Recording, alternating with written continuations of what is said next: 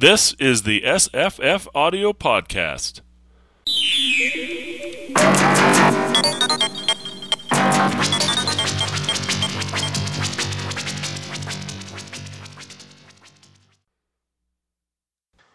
I'm Scott.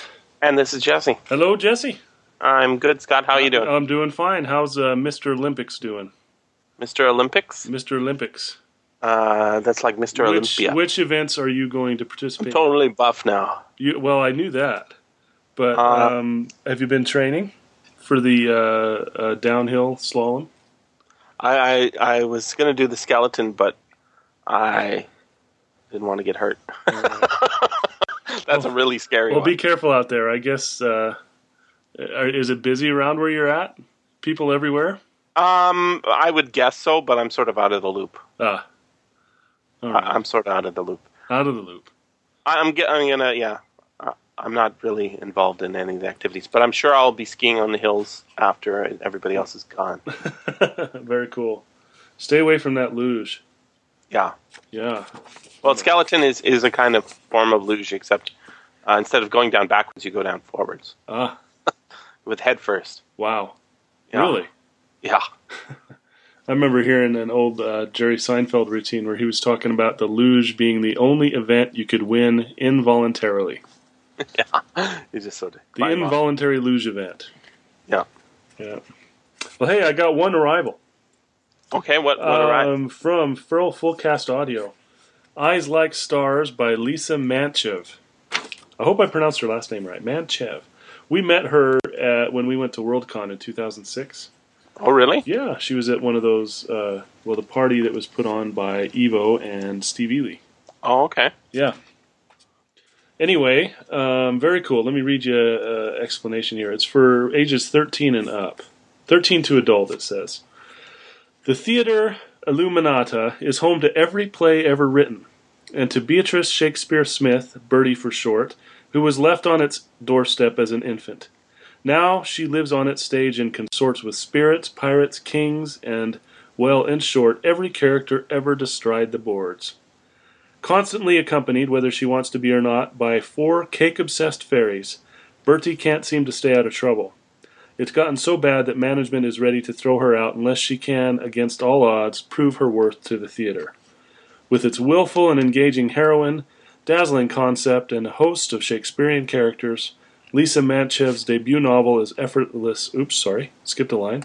Lisa Manchev's debut novel is itself like a great piece of theater, shifting effortlessly from hilarity to romance to loss to redemption.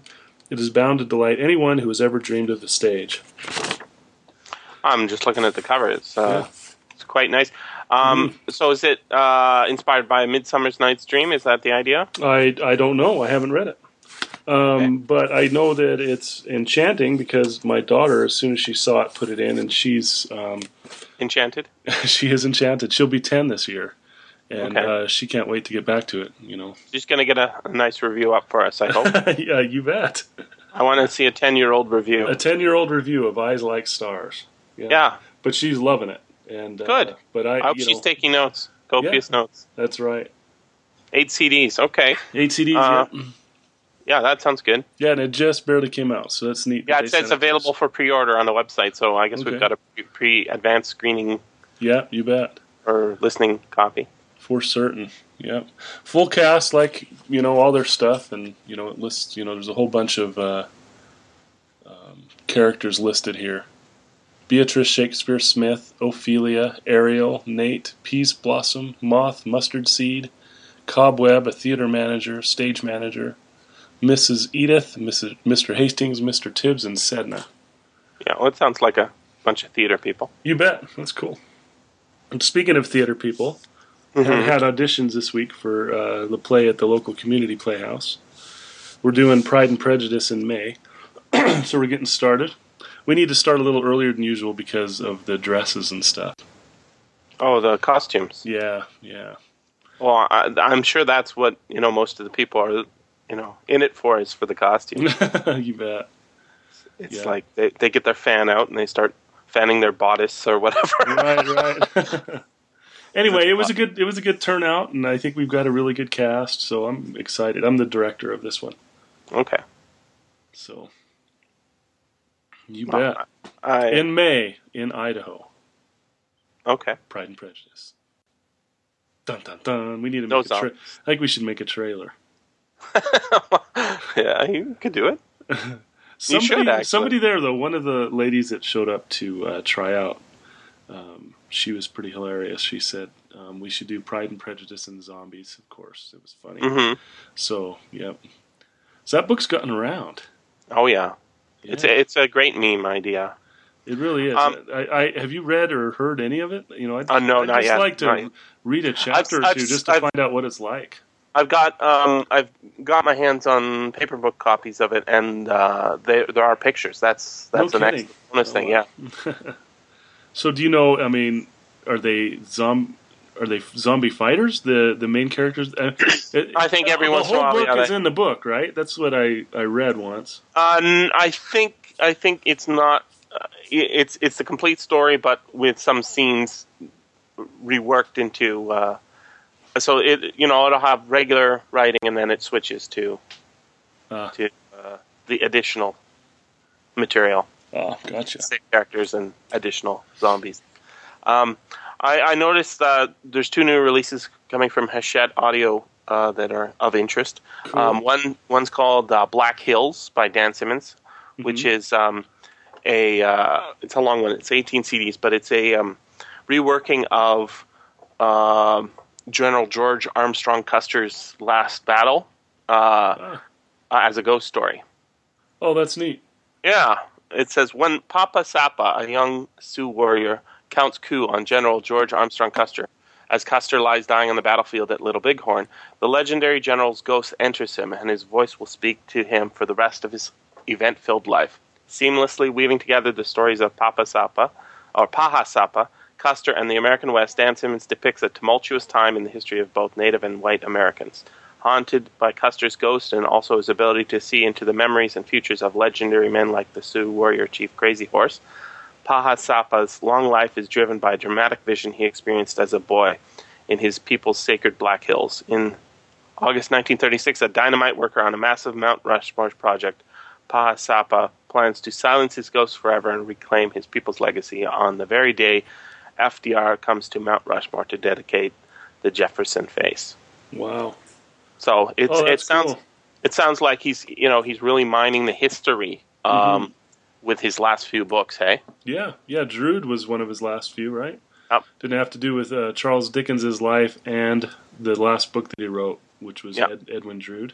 Right, famous unfinished book. Yeah, kind of have a cool to me anyway. One of my first ever historical, really cool things that have happened to me was my dad and I visited Little Bighorn. Mm-hmm. And we took a tour of out there, and the way that it's set up out there, you can really see what happened. And it was the first time that I recall thinking, wow, this really happened, and I'm standing right here where it happened. That's the first time I've ever experienced that feeling. That's the fun part. Yeah, it really is. Yeah, I want to read that. I'm sure glad you weren't there at the actual At event. the time, right. At the time. Wouldn't it be cool? No, it wouldn't be cool. That's right. So this is, I think this is sort of in the tradition of The Terror, which I guess is also historical, by Dan Simmons. So I think that's a good direction to be taking his stuff. I would think it'd be fruitful. Yeah. I always think history is a good thing. Yeah, I still need to, one of the next ones I need to listen to is The Fall of Hyperion. Right. Also by Dan Simmons. I may actually listen to Hyperion once again. I loved it so much. That's a thread on our Yahoo group right now. Somebody was asking about. Oh yeah, about listening to stuff again. Right. Do you re-listen? And I said no, not really, not anymore. Not that there's so many audiobooks out there, but there are certainly ones worth re-listening to. But it used to be I would listen to. I only have maybe 40 audiobooks in my collection. I'll listen to all of them, right, over and over again, just because that's all that existed. And now it's so prolific. The amount that's produced is so many that it's very easy never to have to listen to whenever. Yeah, as far as audiobooks go, I don't re-listen to many. One of my favorites is Ender's Game, and that one does come up every now and then. where I'll pop that in and listen to it. I just think it's just great. And then, but most of the things that I re-listen to on audio or audio drama, like I couldn't tell you how many times I've listened to Matt Watts' stuff, Canadia, both series 1 and 2, and oh gosh, why am I drawing a blank? The one in the apocalypse. Post-hoc. Yeah, exactly. Yeah. What is that one called? Steve the First. Steve the First and Steve the Second. Those are absolutely. Can't recommend them highly enough. They're on iTunes now. Oh, good. I'm not 100% sure they're there, but I can check that. If they are, I can't recommend them highly enough. But they're in the iTunes store. Every now and then, I just have to hear me some Steve.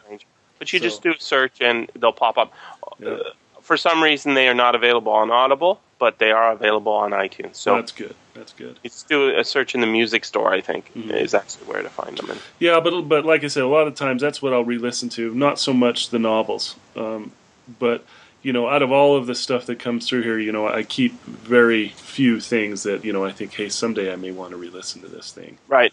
And The Prestige is another one. I really want to hear that. I still haven't heard that. I've seen the movie, of course. Yeah. I want to re-listen to that one. That one worked so well as an audiobook, partly because it was journal writing, so everything was kind of in the first person. But, the first person actually shifts who's being the first person. And then when you're listening to it, every now and then the narrator would say something that really made no sense, but what it was a clue.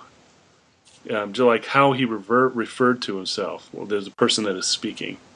Or how he referred to another character. You're thinking, well, that doesn't seem right. But, as you're listening, you're like, did he really say that? And what it is, it's all clues. Right. Anyway, it was a really excellent audiobook. So, I've got one more that actually I forgot about because it came in not the usual way. What's that? Remember we talked last time about The Futurist by James P. Othmer? Right. Yeah, it came in. This was my free audiobook from Tantor for doing the survey on their site. Cool. Yeah. And is it how many CDs is it? It is 8 CDs. Okay. Read by William DeFries, which is awesome. Yeah. A corrosively funny novel that perfectly captures the character of our post 9/11 world. Yates is a futurist, which is to say he makes a very good living flying around the world dispensing premonitory wisdom, a.k.a. prepackaged bullshit, to world governments, corporations, and global leadership conferences. A spectacular career-ending speech at the Future World Conference leads to a hazy mission to answer the question, why does everyone hate us? But just as the American empire is beginning to fray around the edges, so too is Yates' carefully scripted existence. Thus begins an absolutely original novel that is fueled by equal parts subversive satire, genuine physical fear, and heartfelt moral anguish. The futurist manages to be wildly entertaining and deadly serious at the same time. So that's a recent arrival. I think you've got another one from Goodreads. Oh, no, not Goodreads, from Paperback Swap? Paperback Swap, yeah. I got The Turn of the Screw by Henry James from there, and I don't have that. You don't have it handy? I don't have it handy. Okay. So I can't remember. It's a Blackstone audiobook. Got it on Paperback Swap. 4 CDs long. The Turn of the Screw by Henry James. And what kind of popped out to me about that is we've talked a lot about H.G. Wells in the past couple of weeks, because we talked about The Invisible Man, and you and Luke Burridge did the same. Right. But Henry James was a contemporary of H.G. Wells, and I know that they had a back and forth about what fiction really was and how to or what it was going to be, yeah. What it was going to be, right. So, anyway, that piqued my interest, and hopefully you and I will both give that a listen and talk about it next time. Yeah, well, I'd like to get Julian on it as well. Did she respond to an email? No, I never sent her one because she's gone on a retreat. Oh, okay. So, yeah. Well, maybe when she comes back, we'll get her on, because right now she's reading a ghost story, a ghost novel, called The Uninvited on her podcast. Mm-hmm. And that sort of fits right in with the same sort of thing. I think she's going to like this if she hasn't read it already. Okay. Is this a mixed narration? No, it was Catherine something? Several of them on there's several different versions on Blackstone's website. Is it really? They've got Simon Vance and Vanessa Benjamin. There's also another one here of just Pat Botino. But that comes with short stories, and it's obviously not Pat Botino because Pat Botino is a guy. Right. And I've already started listening to it, and I can't remember who it was. Mm-hmm. Oh, and Stephanie Beacham. That could be it. Yep. Maybe that's it. 4 CDs. Okay. Yep. All right. It's got a nice cover. I said Catherine something, so it's so very close to Stephanie Beacham. So, yep. But Turn of the Screw, and it's a ghost story. I don't know a whole lot about it, but you were telling me earlier that it's been made into several movies. Yeah, that's it. Yeah, and it's got that special kind of cover that they've done several classics with that cover. I mean, the similar cover, kind of a style of cover. And they're, hey, look at that! It's available on Overstock for $10. Oh, really? $10, yep. Nice. 4 CDs, $10. That's a good deal. Yep. Is that what you have, the retail version? Yep. It's yeah. I was going to say I didn't know if they made a library version, but it looks like they do. I'm pretty sure that this series was kind of made for retail. It's they're all kind of matching. So it was turned into a movie called The Others. Well, it was adapted into that. Right, which I haven't seen. Which you should see after you read the book, I think. Okay, will do. It's quite a good movie, I think. That's with Nicole Kidman, and I think it might have been filmed in Spain for some reason. I don't know why. Mm-hmm. I think, but there's also several movie versions of The Turn of the Screw. Over the years, there's been 5 or 6 others. The other one you were saying you didn't really know Henry James, what else he'd written. The other one he's famous for is one called The Portrait of a Lady. Okay. There's another one called The Wings of the Dove. Mm-hmm. And there's a few other ones with less memorable names. But I think he is a big figure in literature just because he was a big figure. It's not like everybody's reading him now. Mm-hmm. Whereas I think I would say he's not as big as H.G. Wells. I think H.G. Wells won. But if it was a contest to whose fiction is more relevant, but I think there is certainly a substantial thread that he is responsible for, which is mainstream literature, I would say. Mm-hmm. Something like that. There's one other new release that's coming. This is actually coming in March. I can find it here, and it's from Hachette Audio as well. I can bring it up. It's one of the James Patterson series. Okay, he writes police stuff. Does James Patterson write police stuff? No, it's thrillers, I think. Okay. But the one that he's got is called Fang. It's a part of his series called Maximum Ride, which is it might not even be written by him. It might be just written under a house name. His name became a house name. Mm-hmm. I'm not 100% sure about that. But it's just a short novel, 5 CDs long, and it's about vampires, I would assume. It says, Max and Flock are flying high over Africa, but this time they're not alone. A sky full of cargo planes accompanies the team as they bring much-needed aid to the continent's poverty-stricken regions. Among volunteers is the mission's benefactor, the mysterious billionaire, Dr. Hans Gunther Hagen. Max is intrigued by his generosity, but there's also something about him and his intense scrutiny of the flock that makes her nervous. Dr. Hans isn't the only puzzling thing about this trip. The flock also receives a cryptic message from a young girl who tells them, quote, "The sky will fall," unquote. Max and the flock are ready to return home, still unable to make sense of her statement. But the surprises don't end with their departure, and something unenviably momentous shakes up the flock, pushing Max and Fang closer together than ever. Will the team be able to stick together through the chaos? So this is part of a series of young adult books written by James Patterson. And I think, if my memory is serving, this is a series that he's writing for his kids. Mm-hmm. And not sure. I think there might. I'll just do a search here. James Patterson's Maximum Ride. It's the name of the series.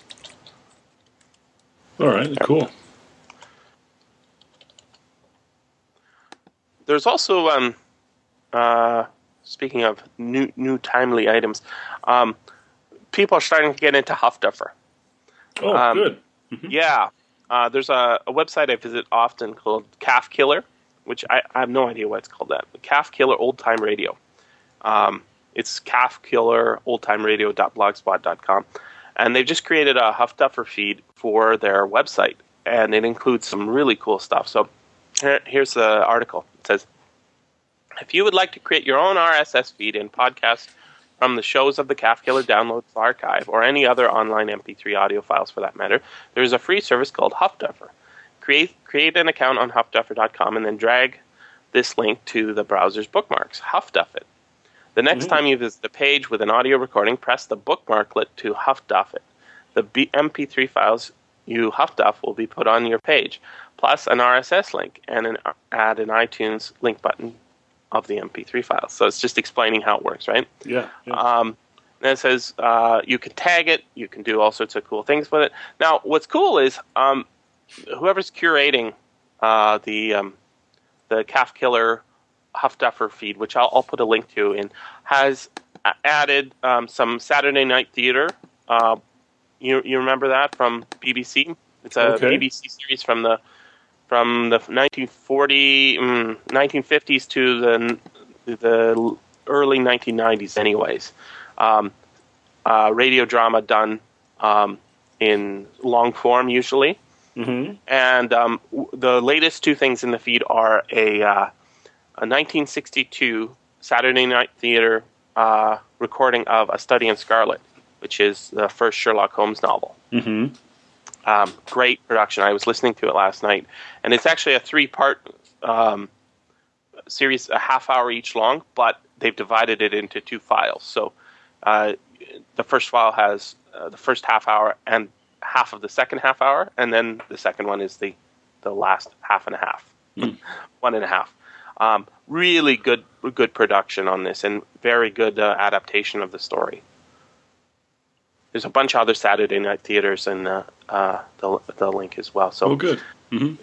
It's got some Louis L'Amour and other Twilight Zone sort of stuff, but I think this is probably the best place to start. Mickey Spillane says as well. Great. So yeah, Calf Killer stuff is stuff I've really spotted. Every now and again there's something good, but having it as a Huff Duffer, you can add it to your own. I don't know if you do this, but all you have to do to add something to your own feed on Huff Duffer is you see it and you say Huff Duff it. Once it's already been Huff Duffed by someone else, you can add it to your own podcast, your own personal podcast feed. Mm-hmm. It makes it really convenient to have something added to your MP3 player. I mean, if more people knew about it and there was enough critical mass, it would actually replace a lot of the just listing of MP3 files that people do, because it's a way of social networking the things you're listening to. Sure, yeah. Yeah, and I used to do it. I still have an active feed, but I haven't added anything to it for a while. But when I had a blog, I was doing it. Now, you have a SFFaudio feed, and it's available right on our main page. You could subscribe. Well, yeah, it's actually under my name.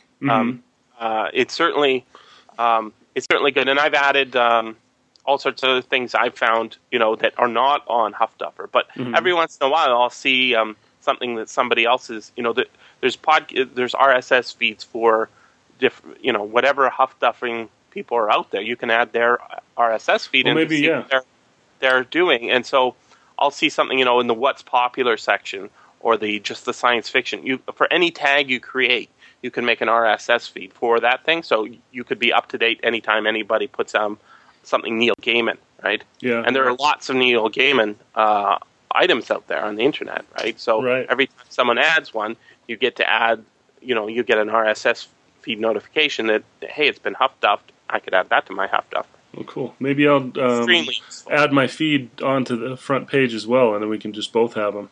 Because one of the things I'd add to it, I have listened to this last week, was something from Radio Drama Revival. Mm-hmm. It's a Dream Seed production called Buried in Falling Sand. If I back up a touch, the Radio Drama Revival just had what was their third anniversary, I guess? Mm-hmm. 3-year anniversary special. So Fred Greenhalgh over there, he posted a list of the top 6. It says 5 episodes you should listen to again, and he ended up listed 6 of them.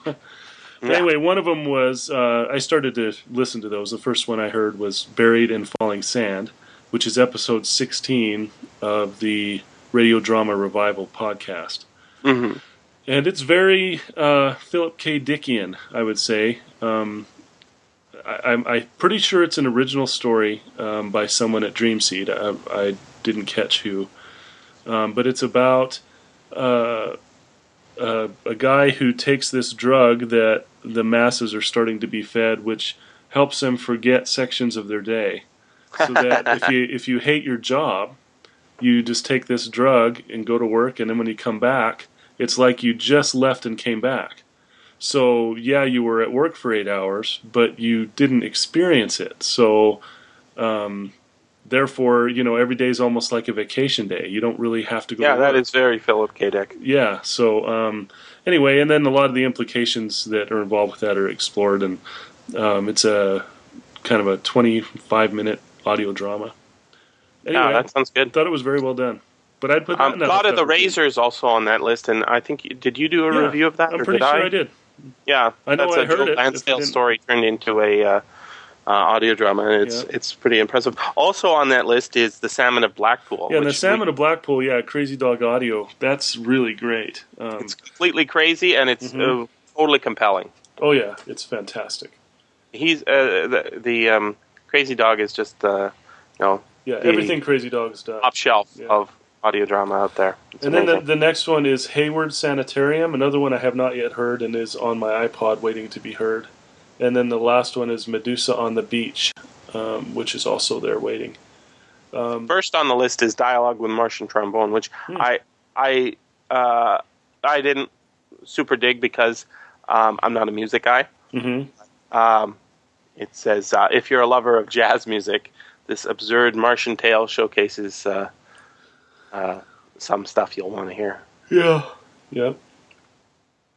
I don't think I've heard that one either.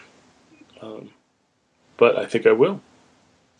I'm not a big jazz aficionado. I don't really know jazz all that much, so but check it out anyway. Now, those guys that did Dialogue with Martian Trombone, I think they're involved with the awards that they give every year for the Mark Time Awards. Yeah, that's right.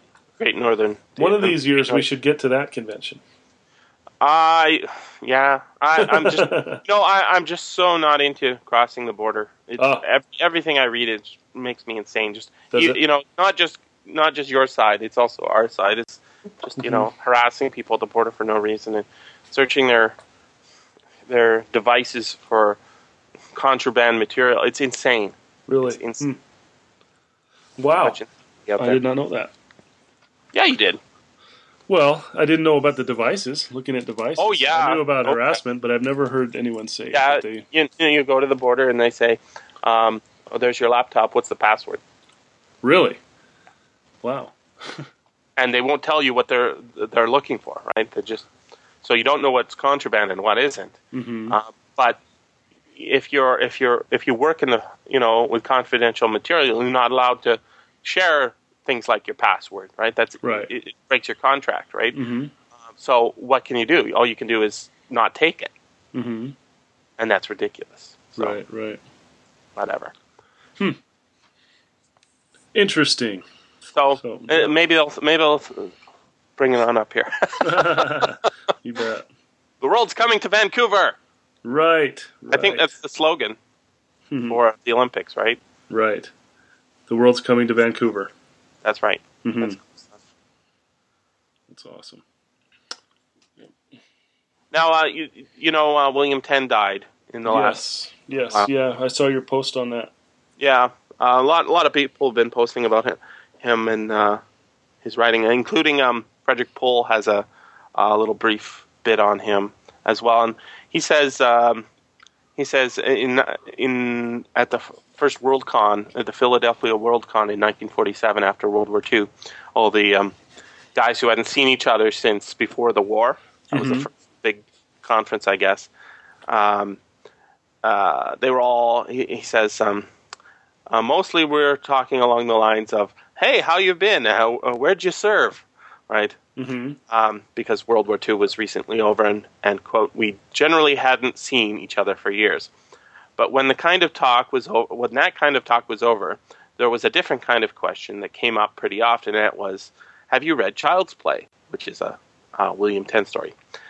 That was the name of a creepy, crawly, and unput-downable story that had just appeared in Astounding, assigned by an unfamiliar byline of William Tenn. It was about a man who had somehow been given a children's toy Build-A-Man set from the future and decided to see how it worked, disastrously, and written darkly in a sardonic style that combined real horror and laugh-out-loud comedy. And then he talks about how William Tenn, wrote under a pseudonym, and he was fresh out of the army. And it's a great story. It's also available as a audio drama. One of the posts I did. It's been actually done as 2 audio dramas using the exact same script, one for X-1 and one for Dimension X. Oh, neat. But it feels very much like a Philip K. Dick story done for humor. And it's also, this would fit in with what you did recently with your library class. It's a time travel story. So cool. You might bring that one up. Yeah.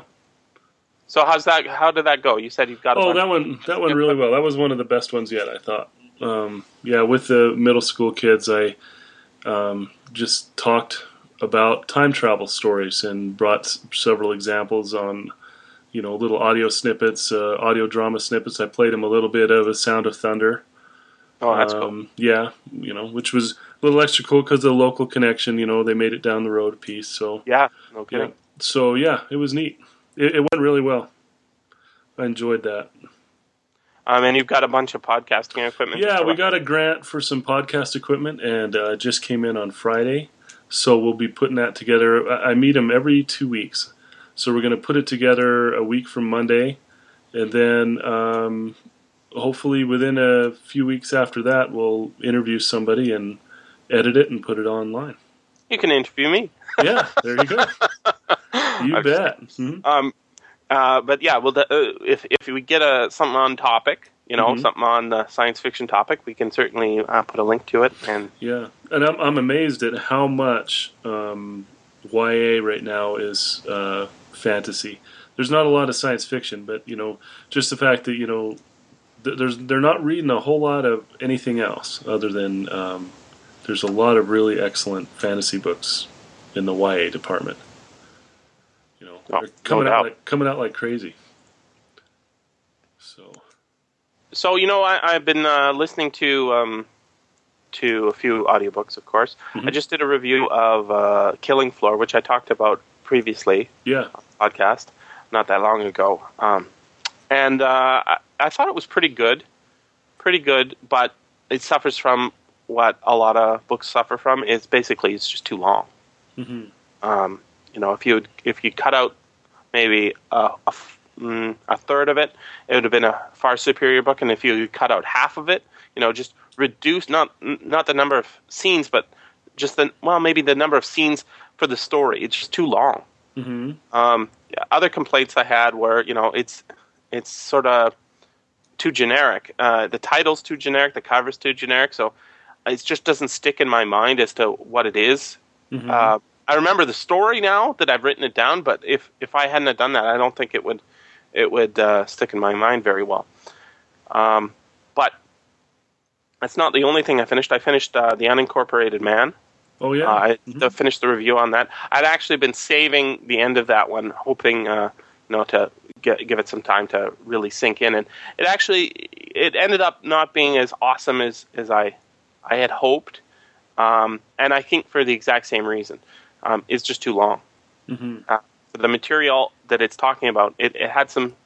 I think I talked about this before on the podcast, but basically, the premise is imagine a future that's exactly like all the futures we've ever imagined. Flying cars and nano machines and everything, life extension, all that stuff, but with the added twist that everyone is a corporation. And when you're born, you're given a certain number of shares, and those shares are divvied up amongst the government, your parents, and you. Your parents get 10% each. You get nothing until you get the age of majority. The government gets 5% and will never give it back. That's taxes, right? Mm-hmm. And the rest is held in trust for you until you reach the age of majority, after which you need to start selling those stocks in order to get an education. You want a good education, you have to sell the stocks, right? Mm-hmm. And those stocks are sold to other people who own those shares so that they get a part of your percentage of income every year. Mm-hmm. Right? So imagine you earned $100,000 in a year. Somebody has 5,000 shares in your stock, they get 5% of that $100,000, right? Right. And then the next year you only make $50,000, they get half of that, right? Right. But if there's somebody who, goes into a good career, this is a good way to invest. You invest in people early because you think they have potential. It all kind of makes sense, and it's a sort of a workaround of the you don't want the nanny state. Well, this is the opposite, right? Mm-hmm. Yep. This is the corporate state, and so nobody starves to death, but nobody has freedom unless they have earned it, right? They own more than 50% of themselves, and that's such an original idea for a novel that it's worth reading. But it just it fails on a couple of levels in that it's too long and sort of the writing's not super compelling. It's good writing. It's just not super awesome writing, and it's got sort of a tangent on talking about VR. How there's a trap there. That if you have ultra great VR, then why would you ever go to work? Why would you ever go out and have a family if you can have a VR family that's 1,000 times better than your regular family? Yeah. And I think that's certainly worth exploring, but it doesn't really have anything to do with the main thrust of the novel. That there is a man who is unincorporated, and what does that mean for a society where everyone is incorporated? Mm-hmm. So those are the two big reviews I read. Yeah, it's definitely worth listening to and at least thinking about. And then I've been working on a review of a book I haven't finished yet, but I'm hoping to get through soon. Mm-hmm. Worst novel I've read since Startide Rising. Since Startide Rising? Since Startide Rising. I remember that review. Yes. Not a fan of the Startide Rising. Not a fan of Startide Rising. That's right. Not because it doesn't have good ideas, but because it's just so annoyingly written. Mm-hmm. And I really hated that book. This book is by Catherine Asaro, and it may have been, I didn't do enough research before I started reading. I don't like to read bad books. I like to read good books. Mm-hmm. And I had this in my collection here of things to listen to, and I thought, it's only this number of CDs long. That's good. I'll do this one. And I don't know why I picked it. Now that I started reading, I'm going to finish it because I'm going to finish the review and let everyone know how bad it is. Really bad. I'm pretty close to the end, and I'm just hating every second of it. But you pointed out to me when I was telling you this earlier that we have another review of another one of her books on the website, and it's exactly the same sort of. It's going to be exactly the same sort of review as mine. I'm mostly written mine, but I haven't finished it because I haven't finished the book. Yeah. And I'm just going to bring that up. It's Kurt wrote that, wasn't it? Yeah, sure did. We should get him on the podcast to have a. Yeah, we ought to.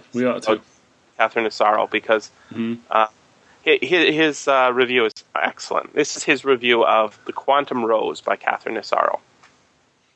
It says, I've always been a big math fan, and I like the chumminess of commuting, associating, and distributing the edginess of integrating by parts, and the sharp antiseptic sting of differential exponentials.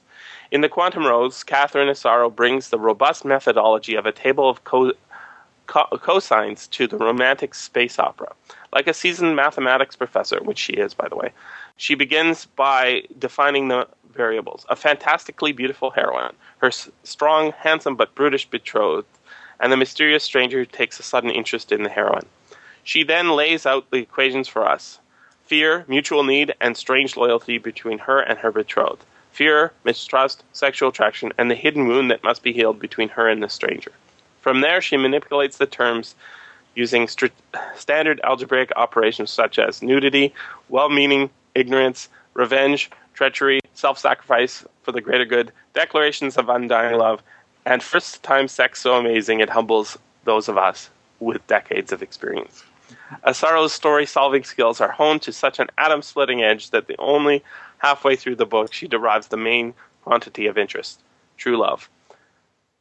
Not satisfied with so straightforward a proof, however, she dashes diligently on the leading edge on to lead us through a desperate, if leisurely, and admirably bloodless rescue of an exiled royal family from halfway across the galaxy. It's all quite rigorous. Never does Asaro skip a step. In fact, in her elucidation of the reader, she will often review a step several times to ensure we've understood each point before moving on to the next. She also provides enlightening chapter headings, which contain both a plain English title and a subtitle composed from quasi-quantum mechanical terms. For those hopelessly muddled by such clever cryptology, I'll provide a clue. Substitute the word person for particle in these subtitles, and you'll crack the code for over half of them. Thus, we have duly appraised of all the developments. Thus, we are duly appraised of all the developments well before they occur in the text. As a final touch, Asaro has defined most of the significant variables to be empaths or telepaths, which means we are never in doubt of what anyone in the story is thinking or feeling, unless some misunderstanding is required by the plot. Anna Fields adds to the proceedings by reading the text out loud for us. As an intriguing counterpoint to Asaro's linear clarity, Fields adds a note of mystery by using female character voices that are quite similar to one another, and by occasionally using the voice of one lead male to deliver the dialogue spoken by another. The drunken mutter she maintains for most of the prominent male throughout the entire length of the book also tends to soften the hard edges of understanding that sometimes seem too prominent for comfort. Just a little bit more, but I love it. it's so he's got such a dry wit. We got to get Kurt doing more reviews. Yeah. That was awesome. I mean, he's probably really depressed after reading it. Like boy. I am. It literally does make me depressed. Like this is what you're thinking. I can't believe this. And you know the thing is some novels like you start reading and you find your mind wandering. Her novel is so plain spoken and so simple that you can't lose track of what's going on, and that's a curse because it's so annoying.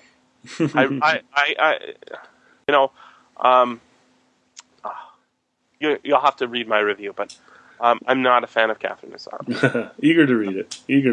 This is the first book I've read by her, but based on that and the review by Kurt's review of the Quantum Rose, I think I'm going to shy away from her books in future. Gotcha. Yep. So, did you get a chance to watch any Da Vinci's Inquest? I've got it. I've only watched about the first 20 minutes so far. I'm liking it just fine. It's just a time issue. So, okay. Yep. But I will because I can't watch that with the kids and stuff. Is that correct? I don't know. I haven't. You told me. You might say so. I would say it doesn't matter. They wouldn't care. All right. That's a debate. Is there swearing in it? Yes. Is there nudity in it? I don't think so. Is there violence in it? Not much. So does that help? Yeah, it does. It does. That sounds fine then. Yeah, there's swearing, but there's not very much. I mean, it's Yeah. Yesterday, with my daughter as well. I mentioned her earlier, but I have a pick of the week. Oh, good. My pick of the week is Groundhog Day. Oh yeah, that's a good movie. Yeah, and I've of course I've seen it in the past, but I think I saw it through completely new eyes this time. It's been a long, long time since I've seen it, and I knew I really liked it. but I think I liked it on a whole different level this time. How so? Because it really is a thoughtful movie. It's not just a regular comedy. You know, it's a comedy about a guy who lives the same day over and over and over. But in the movie, the exploration of everything, all the implications of that day happening over and over, you know, from him feeling like a god at one point to being extremely depressed and in hell at one point, it was fascinating. And, it's an amazing movie, actually, really and I is, think it's a classic. In the same way that I think The Invention of Lying is going to be a classic. Yeah, and that's kind of why I mention it, because it's the same type of movie, meaning, you know, it's a very thoughtful movie that you can take as just a comedy, or you can think about what it's saying. And anyway. I think if you're just taking it as a comedy, you're missing more than half the enjoyment of that movie. I think it is. Yeah. It is a philosophical movie. It talks about, you know, how to live and what the meaning of existence is. Exactly. Yep. So I was very impressed on this rewatch. You know, I don't know how many times I've seen it over the years, but for some reason on this watching, I think it affected me more. Well, you're probably getting more sentimental as you get older, too. Maybe so. I think that's true, because I work with a lot of teenagers, and they tend to be not very sentimental at all. And I know that I'm more sentimental than I was. You know, I in the sense that I have sentiment. I have fellow feeling more than I did, I would say. Mm-hmm. Gotcha. That makes sense? It does. Yes, it does. So what's your pick of the week? Okay, well, how about The Valley of Fear by Sir Arthur Conan Doyle? This is, I posted about it earlier this week, and it's a Sherlock Holmes novel that is a strange one, in that it's mostly set in the United States and mostly told in past tense to Sherlock Holmes, who then gives his summation of, you know, what's happening. Mm-hmm. I actually did a review of it for my old Oral Noir website, which was a separate website from SFFaudio. Mm-hmm. And I've lost that review, but it's no great loss, because the free version that I did the review of no longer exists on the internet. It's been deleted. Not because it's out of, you know, it's violating any copyrights, just because the host who put it up lost his website, I guess. So it's long gone. But there's a new version up on LibriVox, and it's read by Katie Riley, which she's not the greatest narrator ever, but it's a single narration by one author, and it's competently read, so that's good enough. And there's lots of other versions available from Blackstone, probably Recorded Books, and a few other publishers, including Tantor, no doubt. But it's a really good story, and it was one of the ones that's it was a surprise story in the Hard Case Crime series, because Hard Case Crime is noir, hardcore, hard-boiled crime stories, right? And you don't think of Sherlock Holmes as that. It's not quite Agatha Christie sort of cozy mysteries, but this one is probably the closest Sherlock Holmes comes to having a hard-boiled, noir feel. It starts off with a man whose head's been shotgunned off with a shotgun, and he's been branded with a strange symbol on his arm. And it leads back to something in the United States. This is, like many of the Sherlock Holmes stories, are actually based on, real events. You know how Law and Order sort of rips off headlines, ripped from the headlines, makes a story out of it. Yeah. Well, Arthur Conan Doyle was doing that back in the 19th century as well.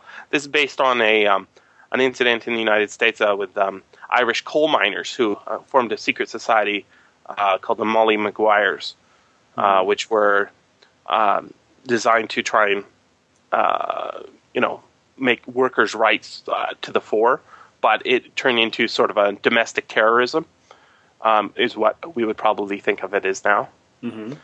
So here's the the little quote I put in there for it. It's Doyle's final novel featuring beloved sleuth Sherlock Holmes brings the detective and his friend to a country manor where they are preceded by either a murder or a suicide. A secretive organization lies culprit, and the infiltration of it is in order. And so we get a whole lot of backstory, and Sherlock Holmes is not in it for most of that backstory, but he comes in at the beginning and he comes in at the end in a framing sequence. Mm-hmm. Which was, again, very popular. We're about to do this audiobook of The Turn of the Screw, and that's got a framing story as well, right? Right. It's got, I'm going to tell you a story, and there's a bunch of people sitting at a dinner table, and then they tell the story, and then at the end, we get it at the end. And that happens in many 19th century novels, a very common convention. Mm-hmm. But this one is still feels very modern, and yet it still has, it's basically Arthur Conan Doyle's way of telling a mystery story that isn't Sherlock Holmes, but still keep fulfilling his contract of making another Sherlock Holmes story. Mm-hmm. So, if you like Arthur Conan Doyle and you don't necessarily like Sherlock Holmes, you'll like this.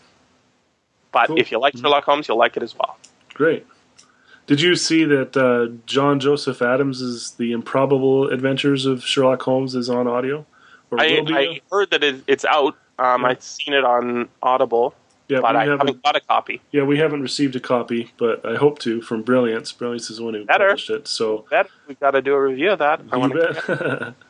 So, yeah, I'm happy that they did that. I wish they'd go back and do The Living Dead and Wastelands.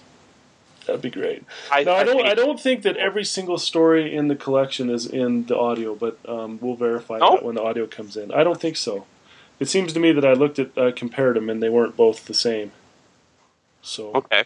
But anyway, yeah, we'll verify that when it comes in.